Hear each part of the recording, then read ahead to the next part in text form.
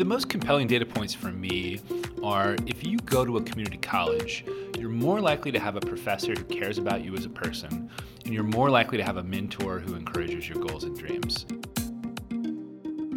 This is In the Know with ACCT, the voice of community college leaders. I'm Jacob Bray.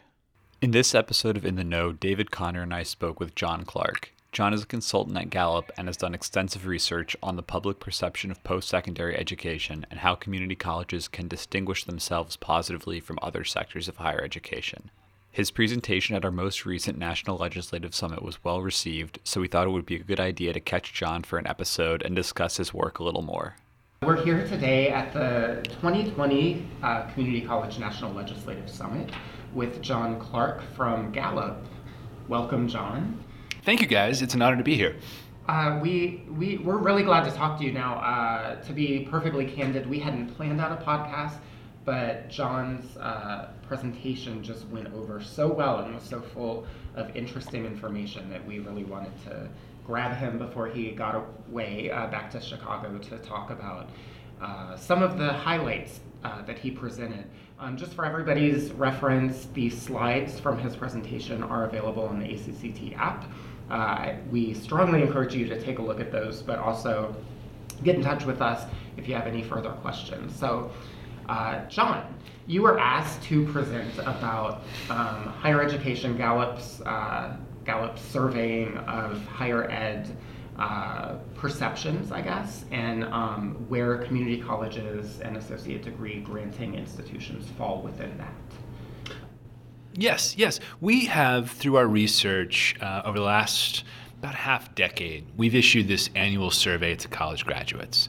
And we've asked hundreds of questions to try to determine what core college experiences relate to positive long-term outcomes.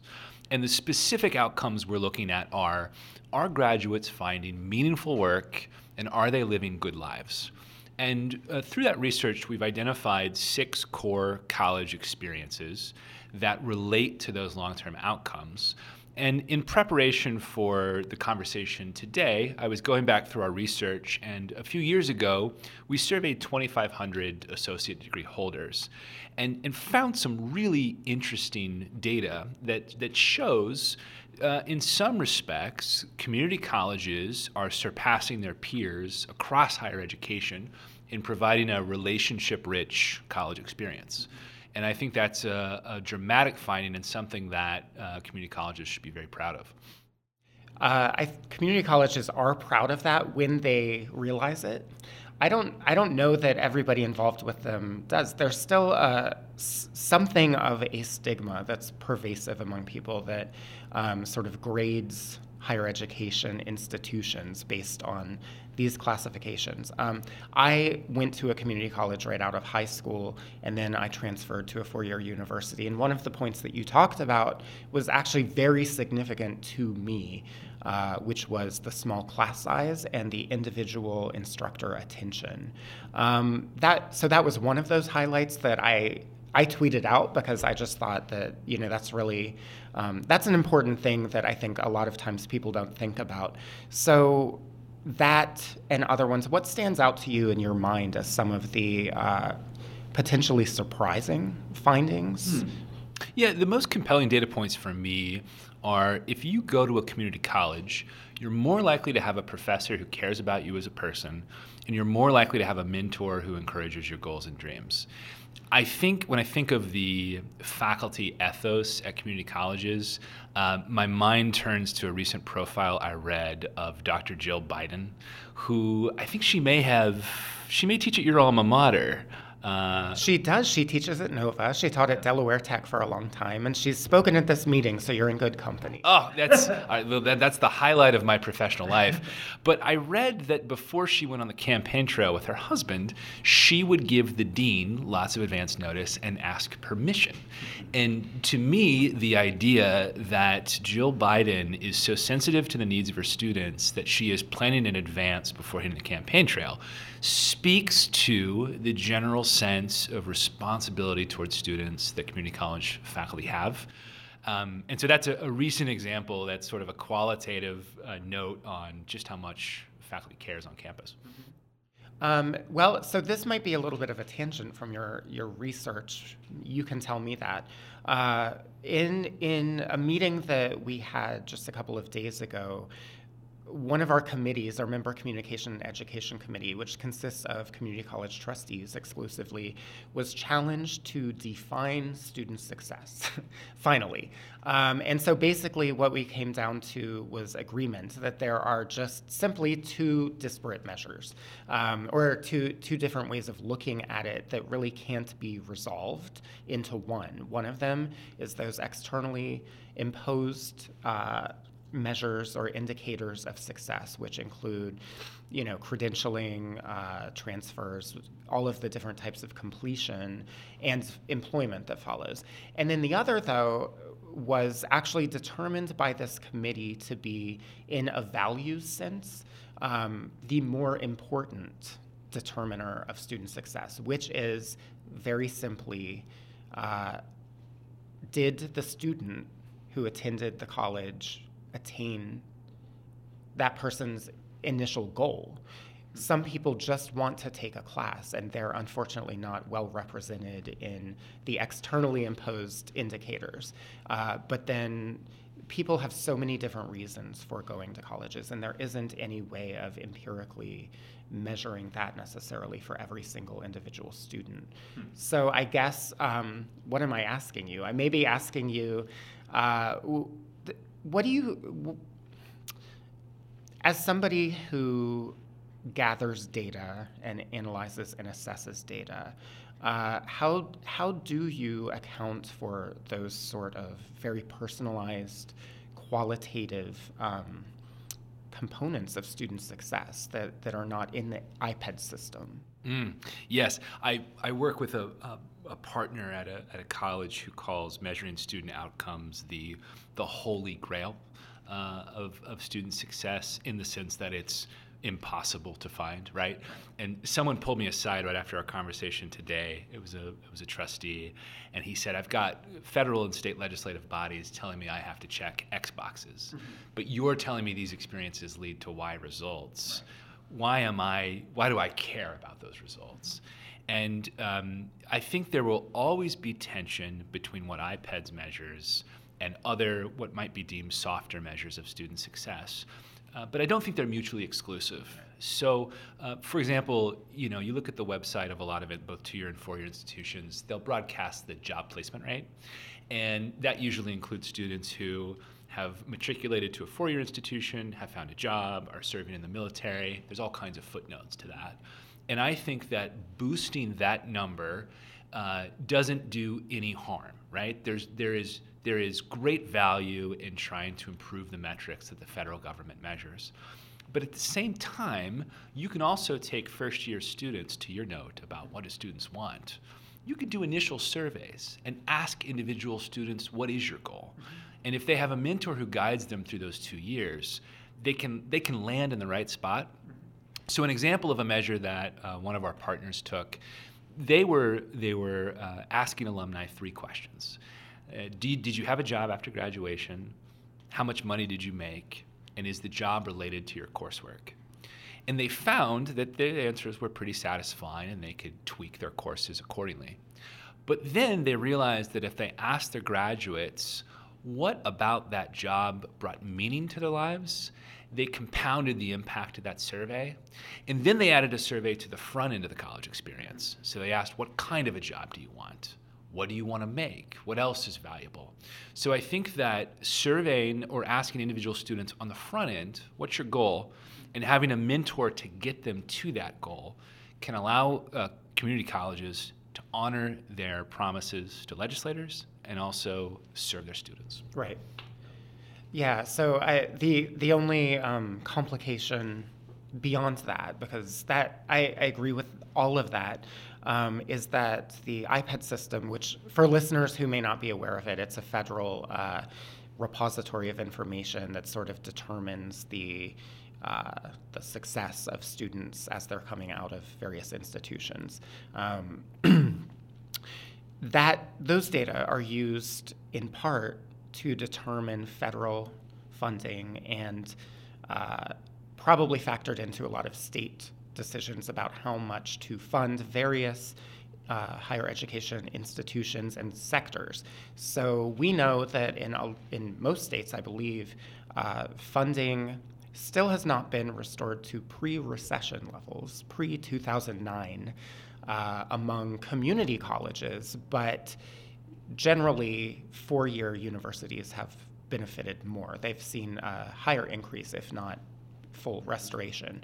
So again, given that all of the points that you're talking about the real success by way of greater attention, greater mentorship, more meaningful employment, how then can that, I mean, this isn't really your job, but I'm just asking. How then can that be relayed to legislators or to the people making decisions about how to fund colleges so that they'll factor that in beyond just those hard empirical success data based on outcomes? Yeah, I would note too that not only is funding contingent on a college's performance against those metrics set at a high level, the job security of presidents and their cabinet is measured on. So there is a tremendous amount of pressure to meet those metrics. And I don't have a perfect solution, but what I would say, something encouraging I saw in the program for the event this week, you listed a number of members of Congress who graduated from a community college. And I was really struck not only by the number of Congress folks, I'm from Oklahoma, that's what we call them.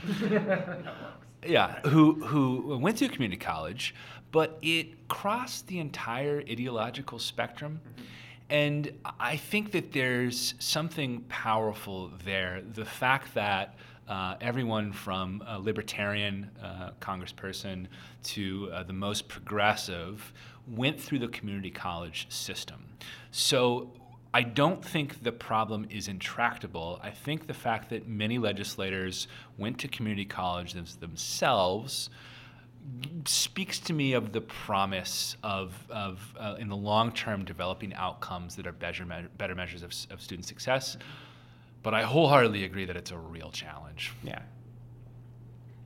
It is definitely a challenge. Yeah, I mean, what I think is interesting just looking through your slides is that this data point about how closely related associate degree holders and bachelor degree holders' eventual profession is to what they studied. And they're very closely related. In fact, for associate's degree holders, they're a little more likely to have a job that is directly related to what they studied than a bachelor's degree holder, which is, it's kind of hard to nail down exactly what that means with just that single data point. But it is interesting that, even though they may come in with, the outsiders may have the perception that community college is more of a stepping stone, they're really going directly into careers that are related to what they're doing faster than at four-year institutions. And I think a lot of that comes down to student expectations. It depends on whether you see college as a stepping stone or a launching pad. And I think a lot of community college students go to use it as a launching pad to a specific career. And I think that is a great advantage of the community college experience. I also think about my own experience. I went to a four-year university and I majored in philosophy because those were the most articulate professors. And honestly, I kind of floundered for a little bit after college. I never really honed in on my thing. And so looking back, when I talk to college applicants, I try to get across the message that the earlier you narrow in on what excites you, it doesn't have to be a specific profession, but it could be a body of skills, the better. So I'm curious, looking at that too. So you compare associate degree holders with bachelor's degree holders. Obviously, these are cohorts that can be compared pretty readily. So again, going to my experience, having gone to a community college, I was one credit, I think, maybe one course short of attaining the associate degree because my intention was to transfer.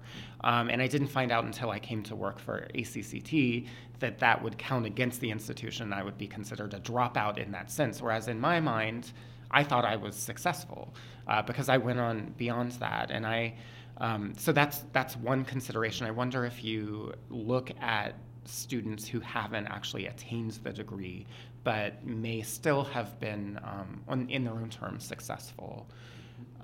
That's one thing. And then the other thing is that I didn't know, I was a biology major initially, I thought, and then I became an English major, and then I went on to get an MFA in creative writing. And we've had a lot of conversation here at ACCT about that, about the applicability of direct sort of workforce training or studying a practical, technical field and then getting into that work, but then potentially the brakes going on because of technological changes, and you don't have a quote-unquote well-rounded or liberal arts, whatever, education that can support you beyond that.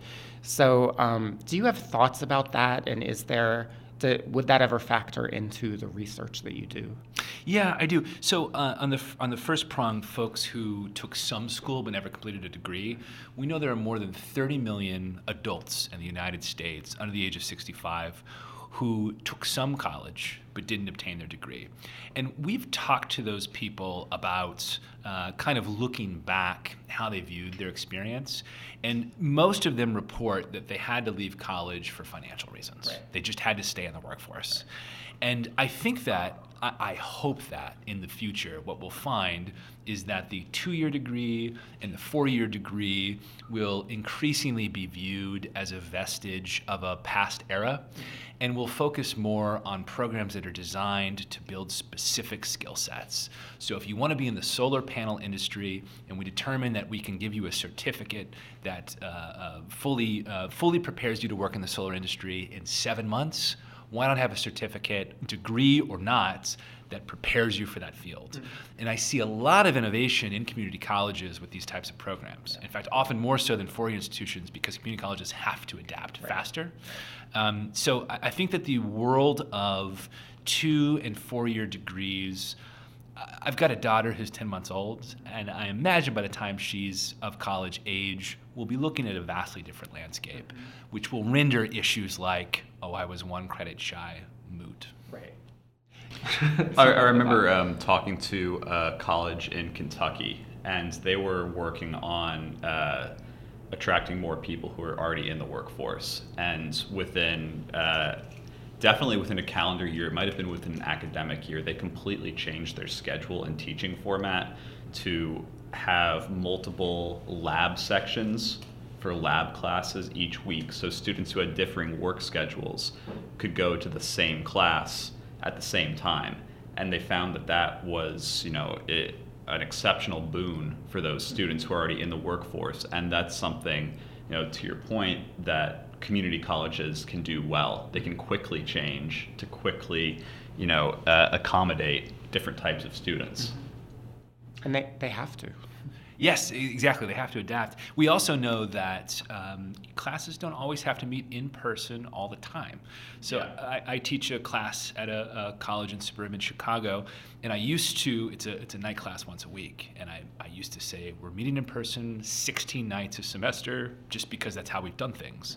But I found it's much easier to do a model where we now meet 8 classes in person and meet online through a mix of live and asynchronous time. And limited time in person still allows for serendipity and improvisation, those important experiences you get in person. But a lot of learning can be done in different ways. And community colleges, again, are at the vanguard of exploring different ways to simply schedule to work with working adults. Yeah, that was how this program functioned. They had the lecture section online that students could take at a time convenient to them. And then, for example, I think one of the programs was welding. They would watch the videos that the instructors had made of how to weld, and then they would get to the lab already prepared with the knowledge they could immediately start. So this is at the cutting edge of effective instruction. I've read so many things, and some of our work has shown you can use this homework time or online time to view other folks doing it, and then the practicum in person is so effective. Yeah. In fact, I want to sign up for this course. Yeah, me too. I'm very clumsy though, so I worry about the outcome. So ACCT represents very specifically community college trustees, the boards. You presented a lot of, I think, really encouraging information. Your findings have found a lot of strong and unique positives among this sector. So I wonder, with that in mind, and with community college trustees specifically in mind, some of the highlights that might be most useful to them in their advocacy, what would you emphasize in that direction? And then if anything comes to mind in a slightly more critical sense, like, did any of your findings show anything that you would then you would encourage trustees to think about insofar as improving what is being done in the community college sector, or just thinking in a visionary way toward the future that maybe something that isn't being done ideally right now, for example, like online learning, that's being they're being outcompeted by other sectors. Mm-hmm. Well, you've highlighted one of the core challenges of innovation in that funding is contingent on meeting certain benchmarks that are non-negotiable for now. And so community colleges are operating within pretty strict parameters. But what's interesting is the experience of four-year universities now is increasingly approaching the challenges faced by two-year institutions. That is declining tuition revenue. So while four-year institutions are doing better on public funding, many, particularly small liberal arts colleges, are shedding students at an increasing rate. Also, having pathways to meaningful work is an issue there. So there has been sort of a leveling of the higher ed playing field in that everyone is finding that they're encountering the same challenges. And community colleges have the advantage of being laboratories of innovation because they have to. If you're not delivering an experience that certifies skilled welders, you have to adapt on the fly and find new models. So I would encourage trustees to embrace innovation even though it's a roll of the dice, right? And you can't tinker with people's futures, but you have to move fast. And I think trustees, particularly those with experience in industry, I would encourage them to continue to embrace risk and to embrace well-planned innovation, because four-year institutions are looking at community colleges for answers too, which is interesting. Good. So there was an interesting little exchange. It was fun and funny this morning with somebody who asked you a question in Spanish, and I think that's an indicator of how this nation is changing, and it's changing actually looking at it nationally and working with colleges in ways that are sometimes surprising to a lot of people within a given region that you would think is not as diverse. Suddenly, these areas are becoming much more diverse. And so with that in mind, I guess I'm also wondering if you have any comparative data with community colleges and four-year universities insofar as how they're welcoming, admitting, embracing, and serving more diverse populations. And of course, diversity in and of itself there are different elements of diversity, right? So, but maybe, not native English speakers, but also ethnic minorities. How's the service of these different groups compare, or their perceptions of higher ed? Yes, I don't have perfect data comparing associate degree holders to bachelor degree holders, but I know writ large there are challenges with respect to age and race that universities have yet to solve. So in our research, we know that students of color are less likely to report that they had a professor who cared and they had a mentorship who helped them achieve their goals and dreams. We know that first-generation students, yourself included, but I don't know if you had this experience, are also less likely to have those outcomes. So that is an area of opportunity for higher ed writ large. But what's interesting is when we ask college graduates about career services, students of color are more likely to report that they used career services, and they're also more likely to report that they found career services very helpful.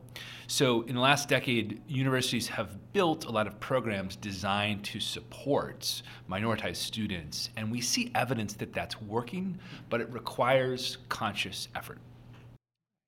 I guess, unless Jacob has any other questions, I'm wondering what's the next step of your research? Yeah. Where are you going next? That's a great question. We'll sit around Gallup and we will write on, we love the whiteboards, and we've got a whiteboard full of 80 things. But what we find in practice is that designing quality research requires a lot of time and thought. So there's a couple of things that are at the top of my mind recently. One is drilling down and identify what students mean when they talk about a good job. And we just found in our 2020 survey that only 22% of college graduates were thinking about pay when they thought about a good job. Right. So this year, I want to think a lot about how do we talk to universities about providing pathways to jobs that allow for growth, skill development, and mission and purpose. One of my favorite findings from that was only 2% of students found the company's brand is very important. And if you think about a college career fair, the number of employers that broadcast the ping pong tables, kombucha on tap, not that there's anything wrong with kombucha, right. I think it's gross. But those kind of things are a red herring. Students don't care. So that's one thing, is drilling down further on what a good job actually is. And a second thing, and this is core to our conversation, this tension between what IPED measures and what folks like Gallup measure about positive long-term outcomes, trying to find a bridge between those two worlds, because we have so much evidence that these core experiences relate to positive long-term outcomes. We want to continue to spread that message in a meaningful way. Mm-hmm. Our current board chair, Dawn Erlinson from Minnesota, actually asked you a question kind of tying to that. It's a little tangential, but it's actually her drive for ACCT throughout this coming year, which is to focus on the newest generation, Generation Z, and particularly their learning differences, attention differences, and preferences. And she wants us to start thinking, she wants the sector to start thinking about what she calls precision education, or personalized education, helping people learn in ways that will works for them individually. So are you also doing research into learning differences or perceptive differences among different generations? Because I don't have kids. Everybody just keeps telling me that Generation Z is just distinctly different from all of the rest of us in the way that they operate.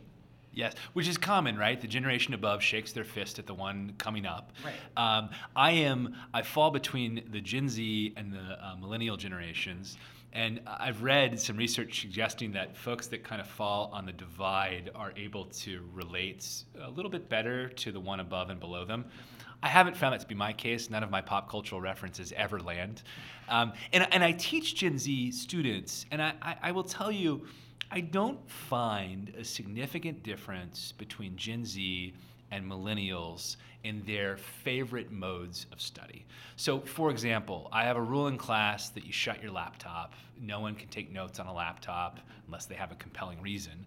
And they don't mind. And for an hour and a half, we talk and they listen, and they're not on their phones, they're not on their laptops. So there's a lot of conversation in higher ed about second screens and polling during class. I have seen precious little evidence that this actually performs a core learning function. So when we think about generational differences, I would challenge colleges to think of this idea of personalized learning that is impactful across all generations. And we see that with quote-unquote non-traditional students down to Gen Z. Students want professors who care, they want mentors who understand where they're trying to go, and they want learning that is tied to their actual jobs. And the bells and whistles associated with it are fun to discuss, but I don't see much evidence that they're tied to actual outcomes. So this idea of precision education is exactly right. but I don't think it requires different gadgets or modes of learning necessarily. Okay. Well, all three of those things seem like things that community colleges specialize in, so just by default. Yes. Yes. In fact, I was just in Iowa last week, and I poked gentle fun at the Caucus app that caused all the kerfuffle. But to me, it was a formative lesson in the pursuit of the shiny new gadget takes you away from core outcomes. Yeah. And they forgot that their mission was to deliver the results in a reliable fashion, not 30 minutes faster. Yeah. I'm with you on that. To play devil's advocate just a little bit, I'll say I think it was probably 5 or 6 years ago we introduced our conference apps and tried to get people on the bandwagon of using that, because we invested in it. And here we are a few years later. So here's the thing to me is that given time for refinement and for helping people adapt to using the new technology, it's now turned out to be most people's primary means of navigating the conference, and they were demanding your slides. They wanted your presentation on the app during your thing. So, over time, I think changes do occur and happen, but I'm encouraged to hear your experience with this, with Gen Z kids, I'll say, which I probably shouldn't say, that they're able to, take in information. Yep, and as long as the focus is on specific measurable outcomes, apps are great. A lot of universities now use data points from apps to reflect when students aren't spending a lot of time on quizzes or not showing up in class, and that can raise flags.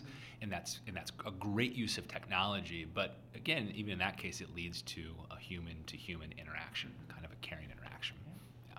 And I would say I think people use the app here because they fell asleep during the speech, so they needed a refresher. Didn't happen during yours. Thank you so much. We appreciate your time for this impromptu conversation. And anybody, if you're interested in learning more, definitely look up John Clark at Gallup. And do you have anything else to say? No, I would just say I really admire the work that you do. You all punch above your weight with respect to size and impact.